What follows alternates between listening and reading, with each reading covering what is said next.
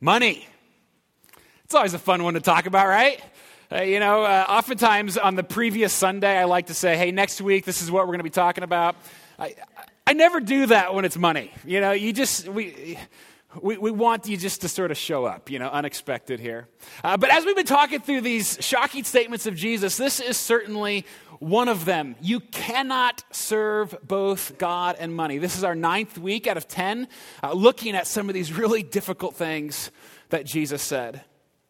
And I know it might be a little bit easy, to say, okay, I'm a pastor talking about money. You guys are all sort of normal people, whatever that means. I'm not really sure, I guess. I think we're all probably normal. But I know that comes with a little bit of baggage. Like, here is a pastor going to talk about money. So let me just be the first in the room to confess, right out of the gate. I like money, okay? Anybody else? Show of hands, okay? Yeah, all right, yeah. Well, of course, right? I like money. I like money a lot. I like it a whole lot. In fact, this past week, I'm a little embarrassed to tell you that I actually wrote a little letter to my money, a love letter that I'm gonna read for you this morning. Dear money, where do I even begin? We've been through so much together, and you continue to persist right by my side. There have been times when I've had very little of you, yet my love only grew. And times when I've had more than enough, though, sweetie, it has never felt like enough. You make me feel so safe, like a warm security blanket. You have the power to fix so many of my problems. You give me so many things to enjoy, fun to have, beauty to see, experiences to remember. Money, you make me feel important. I'm educated, live in the right neighborhood, kids go to the right schools, I wear the right clothes. I'm not particularly proud of my car, but I know you'll come through one day, won't you, money?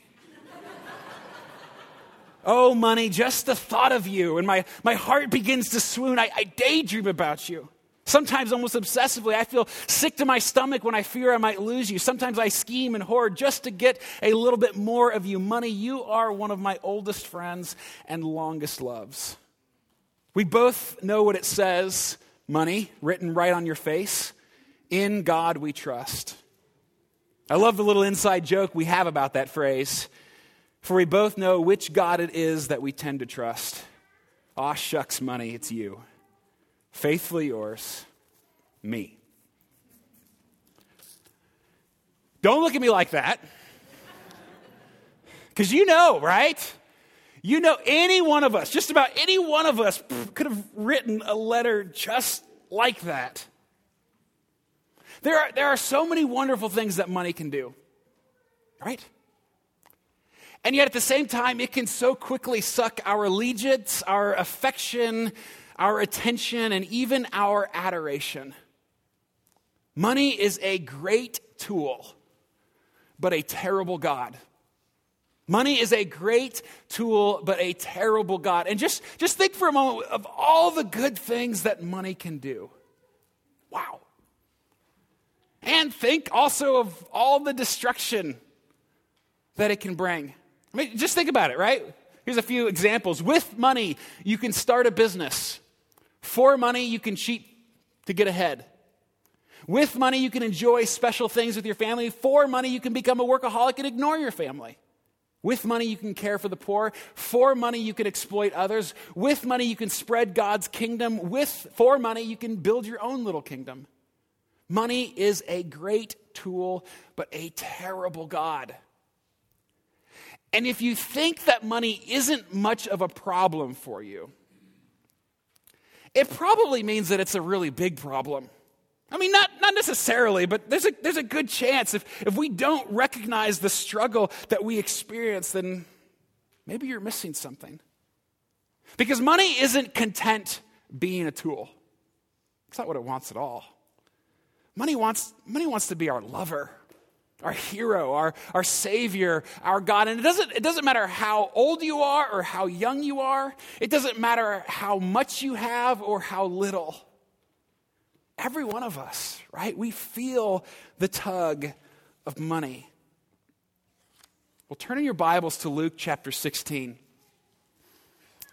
Because this morning, again, we come to yet another shocking statement of Jesus where Jesus says to his disciples, you cannot serve both God and money. And the interesting thing about this shocking statement, as opposed to some of the other ones, is that this isn't shocking because it's hard to believe. In fact, many of us would probably say, yeah, we believe that. We know we can't serve both. What's shocking is how hard it is for us to actually live that out. We know that you cannot serve God, both God and money. But oh, how we try. Money is a great tool, but a terrible God.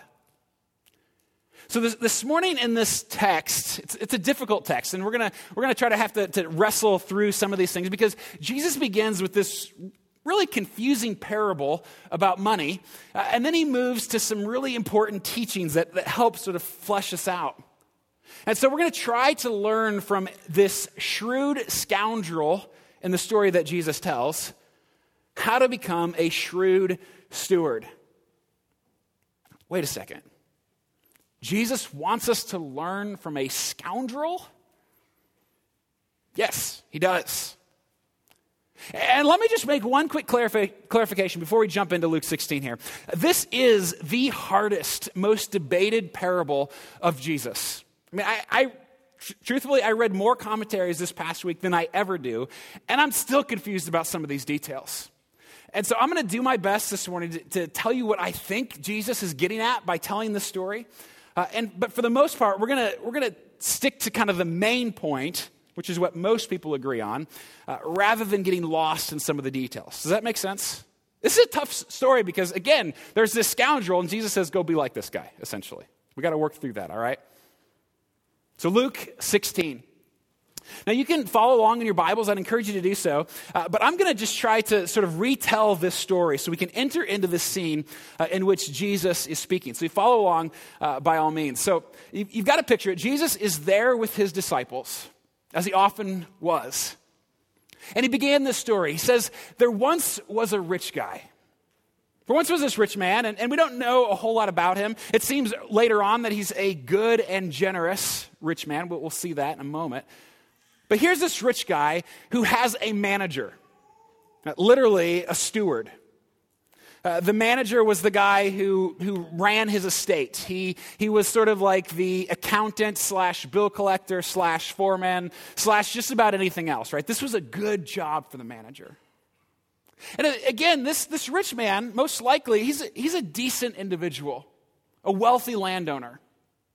I kind of picture him a little bit like Lord Grantham from Downton Abbey. Anybody Downton Abbey fans? Okay, yeah, a few of you. Okay, so it's just sort of this wealthy but very benevolent individual.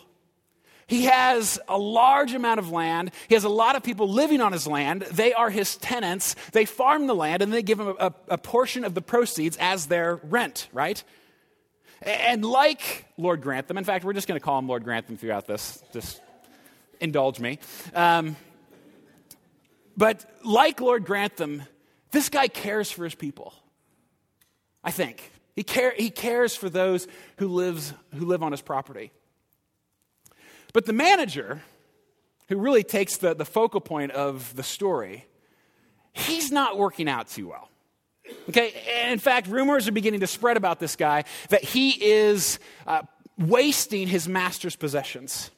That he's not necessarily doing anything unethical at this point. He will in a moment. But he's just lousy at his job. And so Lord Grantham calls the manager into his office and basically says to him, I've been hearing some things. What have you got to say for yourself? How do you defend these rumors? Silence. The implication here, as Jesus tells this, is that this guy really is guilty. He really is just sort of lousy at his job. And so the wealthy landowner says to him, well then, I'm sorry. Turn in your books. We've got to do an audit. You're fired. You're done here. Crud.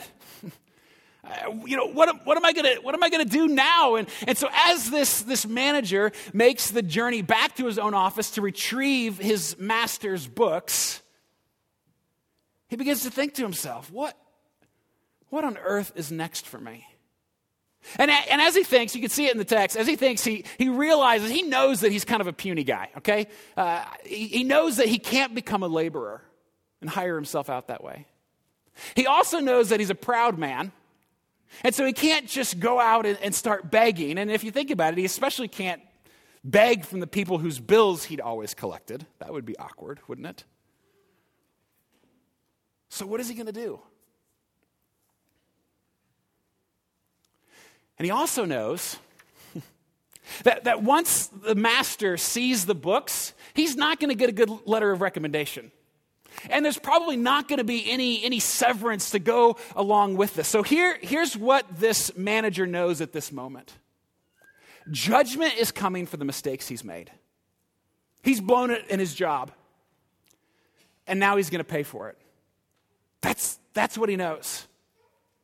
So he's got to think fast now before word gets out in that community, right? It's a tight-knit community there. If you kind of picture this wealthy landowner, all of that, they all know each other. They're all interconnected with one another. And so this guy's got to think fast, and he decides that in that moment that he needs to steal from his master. But he doesn't want to really steal, because he knows that prison is not going to be a better option, right, than being unemployed at this point. And so he begins to think, maybe, just maybe, again, knowing that his master's a good, generous, rich man, maybe there's a way that I can manipulate the circumstances to somehow come up on top. To put him in a place, my master, where he can't really touch me, and yet at the same time get exactly what I want out of this scenario. Maybe, he thinks, maybe there's a way that I can use money now to get something better than money later. What's better than money? Connections. Friends. So in verse 4, then, he's made up his mind. He knows exactly how to get a new job ASAP. If he'd used this level of ingenuity and creativity when he was employed, he may not have lost his job. I mean, what he does here, if you think about it, is brilliant. It's deceitful and wicked, but brilliant. Remember, he still has the books. Nobody knows that he's been sacked. And so while he still has the keys to his office, he calls 2 meetings with the master's 2 largest debtors. One at a time, individually. He calls them into the office. And so he sits down with the first debtor, and he's trying to continue to the ruse that he's still working on behalf of his master. And he sort of just subtly says, "Remind me again how much you owe my master." 875 gallons of olive oil is kind of the equivalent of that first measurement. Back then, it's estimated that that's around 3 years' wages. So take your annual salary, multiply it times 3, and then you kind of know what this debtor feels, right? Talking about some serious cash, right? Quick, the manager says. Write down on your bill that you only owe half of that. Well, that seems like a pretty good deal, right? What debtor wouldn't possibly jump on this opportunity? And he knows that his master is a generous and good man. I mean, it seems maybe a little bit fishy, a little bit hasty, but at this point, you kind of just want to believe what you want to believe, right? Picture the grin on this guy's face. Imagine if your mortgage lender called you in, right, and did the same. Cut your payments in half and cut your principal in half. That's a pretty good day.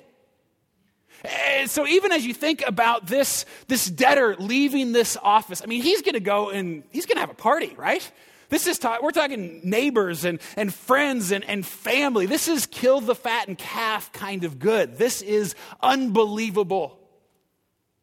And he's excited. And I picture the manager and the debtor walking to the door, I should say the ex-manager, walking to the door of his office. The debtor still just sort of radiating, right, with joy. The manager's saying, you know what, actually, and by the way, and this is completely unrelated, but are you hiring? And then debtor 2 comes in, and the manager does pretty much the exact same thing. There are going to be celebrations in that village tonight. You can believe it. And this manager's just made some really good friends, didn't he?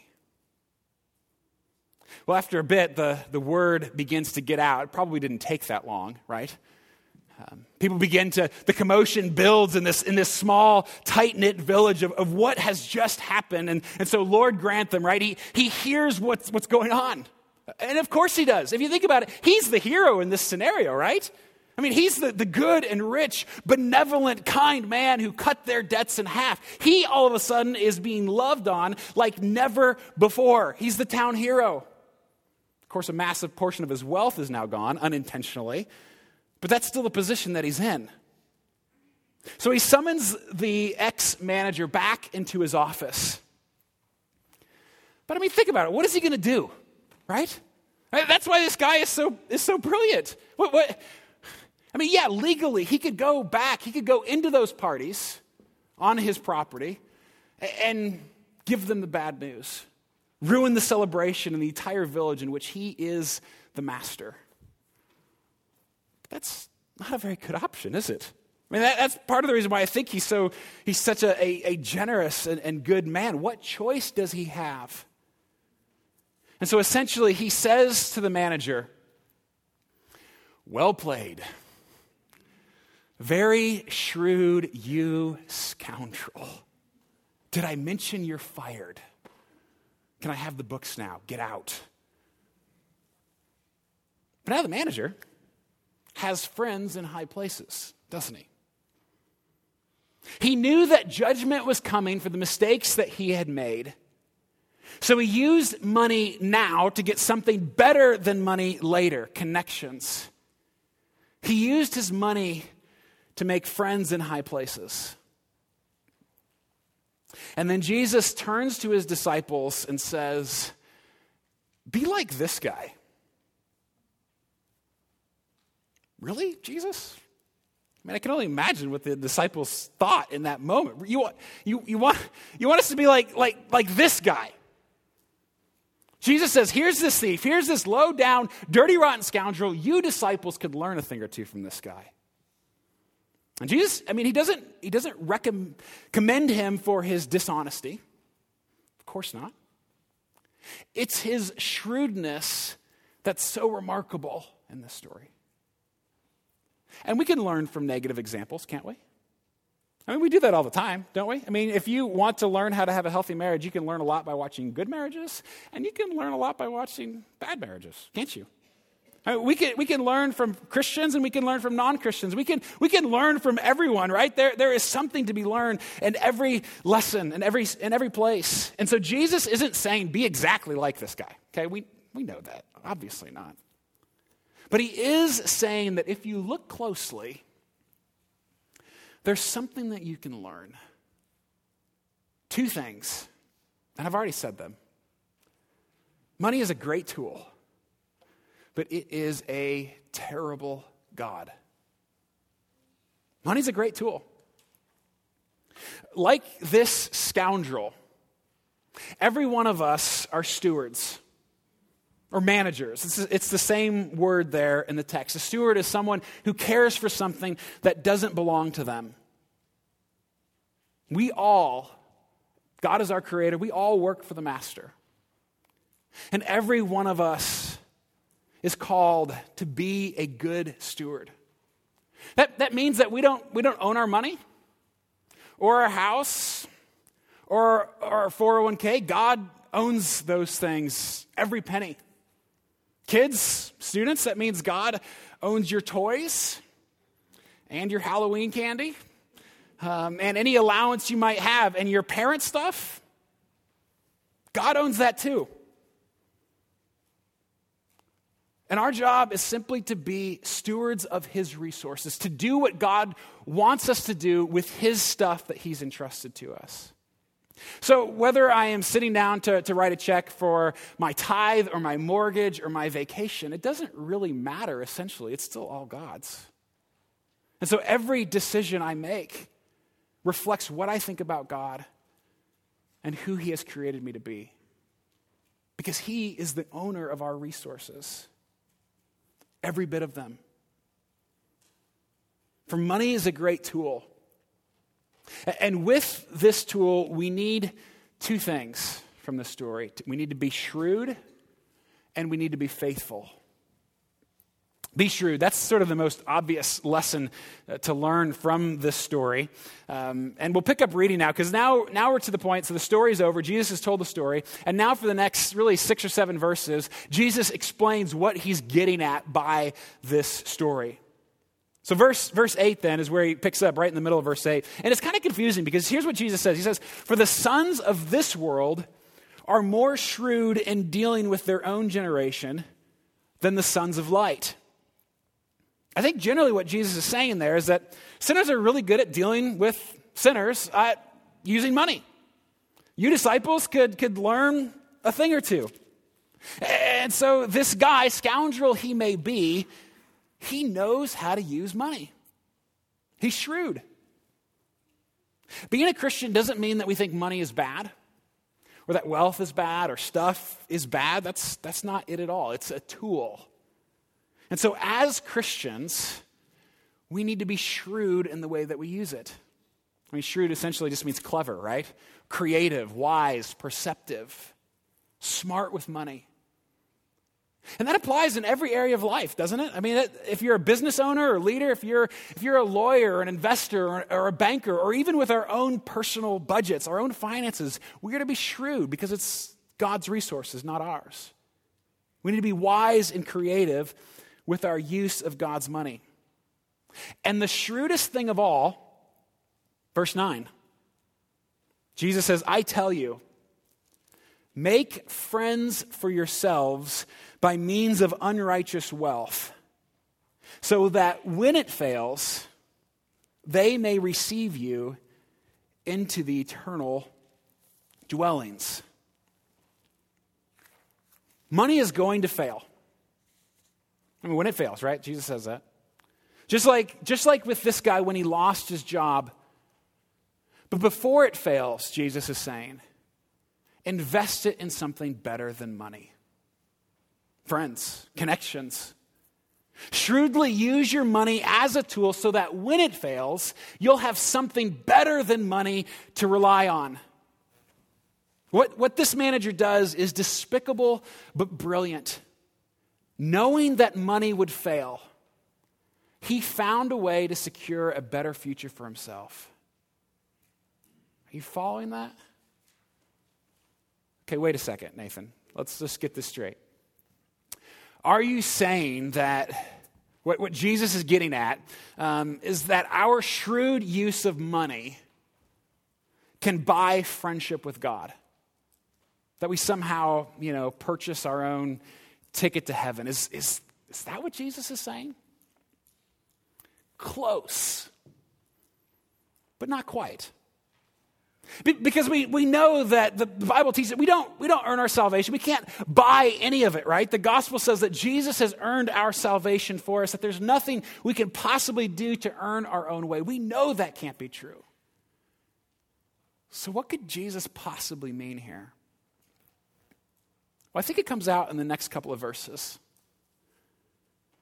The next point here with be shrewd is be faithful. If money's a tool, use it faithfully. Jesus isn't telling us to purchase our friendship with God so that we can make it into eternal dwellings. That's not what he's saying. But he is saying, I think, that our faithfulness with this tool is a huge indicator of our spiritual life. That the way we use our wealth, whether it's $10 or $10 million, the way we use our resources demonstrates who we worship, who we trust, and who we love. It comes out a little bit in verse 10 here. Look at what Jesus, how he continues. He says, "One who is faithful in a very little is also faithful in much, and one who is dishonest in a very little is also dishonest in much. If then you have not been faithful in the unrighteous wealth, who will entrust to you the true riches? If you can't be faithful with money, again, whether it's $10 or 10 million, if you can't be faithful and shrewd with money, then that's an indicator that you probably aren't going to be faithful and shrewd with true riches. And really, there is nothing in the world, nothing, that reveals who you trust, who you love, who you worship, who you serve, like your wallet. I mean, nothing quite reveals who it is that we trust like our use of money. And if you don't trust Jesus, and this is what he's getting at, if you don't trust Jesus, then you have no friend to get you into eternal dwellings. That's the point that Jesus is trying to make here. The way that we use our money, it reveals our soul. It reveals what lives deep within us. And I think you know that. I think we know that. I think we know that money reveals a lot. Because picture it this way. Imagine if we were to throw a big party here together. Okay? It's a fun party. Okay? And part of that party, though, was that we were all, and every one of us, all of us in this room, we're already there. You've got everything you need. We were to have our credit card statements, our bank statements, 401ks, our W-2s, our giving receipts, etc. Everything. And that, as part of that party, and we sure know how to party, right? We're going to look through every single person's finances. Sounds like fun, doesn't it? That sinking feeling that I get, which probably some of you get as well, there's a possibility that might be guilt. Because we know very little would reveal who we are, who we love, who we worship, who we trust, like doing that together. It's a scary reality, isn't it? I mean, like the servant in this story, we all know that judgment is coming for our sinful mistakes. But we can use money now as evidence that we have a better friend than money. That we have something better than money. That we have connections with the God who saves us. Really, I think what Jesus is doing in this story is saying exactly what he says elsewhere when he says, where your treasure is, so is your heart. And if that's true, then store up treasures for yourself in heaven. Your use of money is not going to save you. It's not where your salvation lies. But our use of money might very well reveal whether or not we've been saved. Because little reveals who we trust, who we love, who we worship, like money.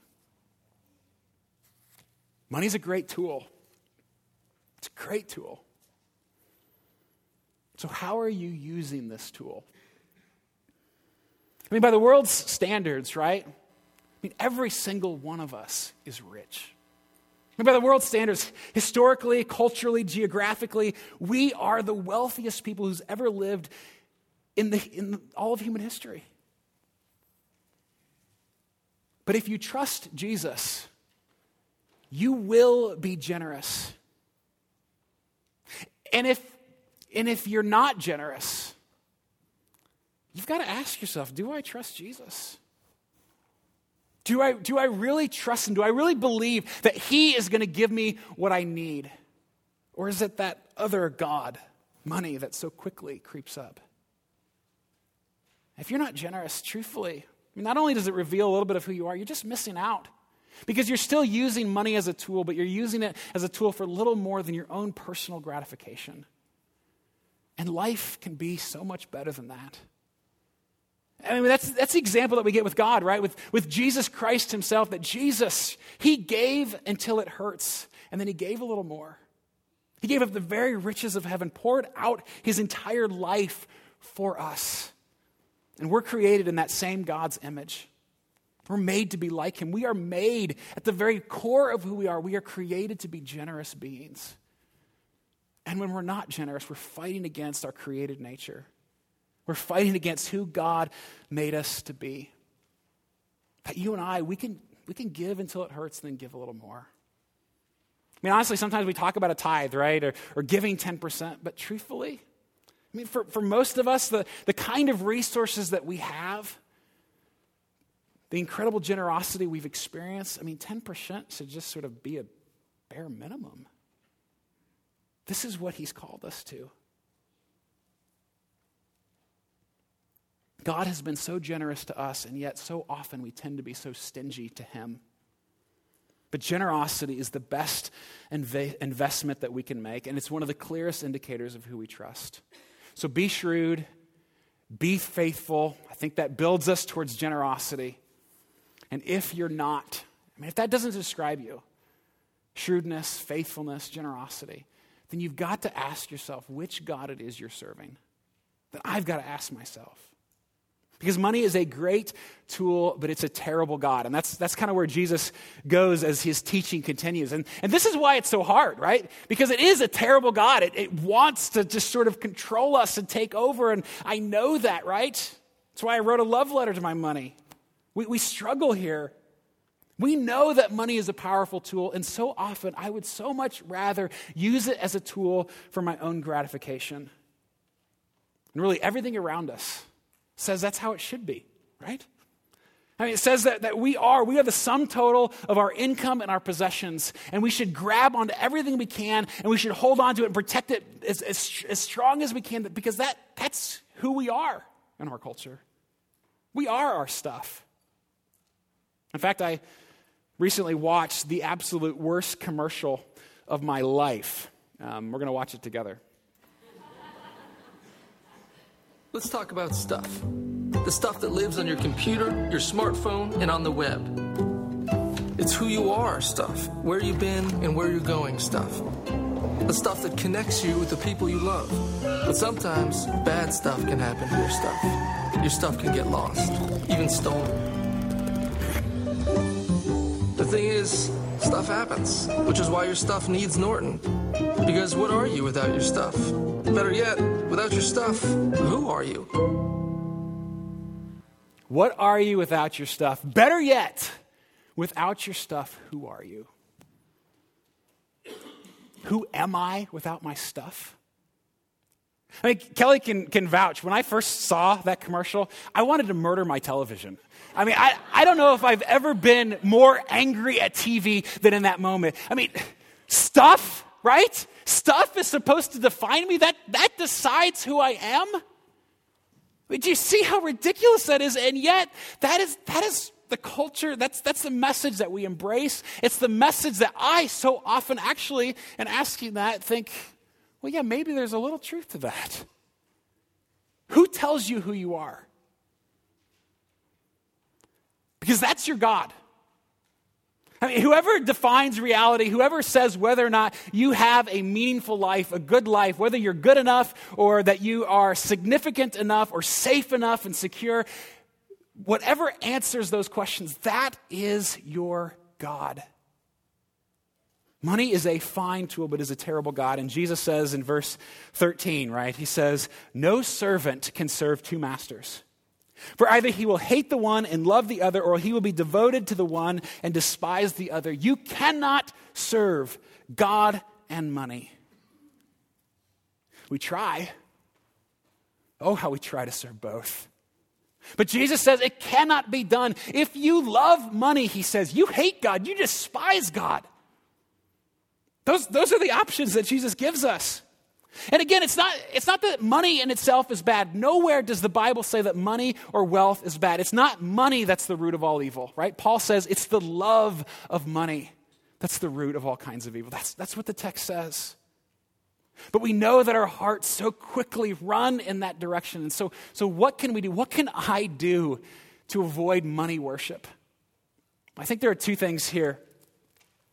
Be pessimistic and be watchful. Be pessimistic. Now, those of you who know me have probably just think that I've really, all of my life, wanted to weave that as an application point into a sermon. And you're right, I have. I mean, this is like bucket list stuff. So be pessimistic. Not about life, not about everything, but about money. Be a pessimist when it comes to money. Really, I think that's what Jesus says, right? He says, when it fails. There's no if there with Jesus, right? In verse 9, when it fails. Then what? Because no matter how much you have, no matter how little you have, it is going to fail. It's not going to give you what it promises. I mean, it will for a little while. Help you feel good about that. It cannot deliver what it promises. And if that's true, and we know that, right? I mean, don't we? I mean, I think as people who follow Jesus, we know that money will fail, that stuff will fail. We know that. And yet we still hold on to it. We still strive for it. I mean, if we know that it's going to fail, then why do we worship it? Why do we rely on it? Why do we trust it? Why do we ask it to give us things that only God can give us? Why do we place such unrealistic expectations on it? When it comes to money, be a pessimist. Second, be watchful. Be watchful. This one hits so close to home for me. Be watchful, because it can so easily become our God. In fact, before we even know that we're worshiping, in fact, there's probably a lot of us here that money is our God, and we don't even know it yet. But it's the one that we love, the one that we serve, the one that we worship. Watch yourself. Watch your lives. Watch your heart. Watch your checkbook. Watch your lifestyle creep. This is a big one for me. I mean, I'm always shocked how I can look at things in my life that I used to consider luxuries, special treats, that are now just, well, of course I have that. Whenever I want, I have that. And so what luxuries now do I have and enjoy that next year are just going to be assumed? Watch that creep in your life. I know that it happens. We've got to watch out. We've got to watch out for one another as well, to see which God it is that we serve. And to do this, let me just offer a couple of diagnostic questions for all of us to see if we are worshiping money, serving money instead of God. One question to ask is, where do I look to know that I'm safe? Where do I look? Because money promises to protect you, doesn't it? I mean, it says it'll fix every problem, or almost every single problem that you will encounter. If you just have enough money, you can fix it. So, when I make this much money, then I'll know that I'm secure. When I have this much in savings or this much in my 401k, then I will know that I'm safe. But when money fails, when it fails, who will protect you? Be watchful. Another question. Ask yourself, where do I look for happiness? Because again, money promises to satisfy. It promises to make all of our dreams come true, to satisfy all the deepest desires of our hearts. Where do you look for your happiness? Is it the next big vacation, the next trip to the mall, the next little bit of entertainment, or whatever things that I use to distract myself from the desperation that I feel? What are those things that we run to fill that void, to make us happy? I mean, why would we look to God to satisfy us if we think money will do the trick? But when it fails, because it will fail, who will give you joy then? Who will make you happy then? Be watchful. And the third question to ask, where do I look to know that I'm significant and loved? Because again, money promises to tell you how important you are. I mean, that's one of the biggest in our culture, I think. It's a status thing, right? You've got the right house, the right neighborhood, kids in the right schools, you dress a certain way. Education and status, all of this is sort of wrapped in. It tells us that we're significant. It tells us that we're good enough. It tells us that our life means something. Because after all, who are you without your stuff, right? But when it fails, because it will fail, then who's going to tell you that your life counts, that your life means something? Be watchful. Money wants to be your God. It wants to be my God. And it promises everything that any decent God would promise, doesn't it? It promises a security, significance, and satisfaction, the deep longings that every one of us crave. And we're made in such a way that we long for those things. And if you look to money to give you any one of those things, then money is your God. But Jesus is better. Because Jesus also promises security, satisfaction, and significance. That's why you can't serve both. They're both offering the same things. And so you have to choose, which God am I going to look to tell me that I'm secure? to tell me that I have a place, to tell me that I'm significant and loved? Which God am I going to look to fulfill my desires, to satisfy my needs? Who's it going to be? Both offer the same thing, but only Jesus can come through on his promises, because he purchased these things for us with his own blood. Riches that we can't even hardly imagine. Money's a great tool. Be shrewd, be faithful. But as a terrible God, be pessimistic, be watchful. Jesus is the better God. He's the better choice. For Jesus became poor for our sake to offer us a kind of riches that we can't even imagine. You cannot serve both God and money. Can't be done. So who will you serve? Well, the band is going to come up here and sing a song for us called God and Money to help us sort of reflect on this question, to spend a few minutes before we join in singing, to reflect on the question, who will I serve? Who will I build my life on? Who is my God? Who do I trust? Who do I love? But as they're getting ready, let me just mention there's also one set of characters in this story that we didn't mention at all. In verses 14 and 15, Luke tells us that the Pharisees are eavesdropping on this entire conversation. Luke calls them their lovers of money. And Luke says that they ridiculed Jesus for saying this. I mean, they just heard the exact same things that we heard, and they laughed at Jesus to his face right there.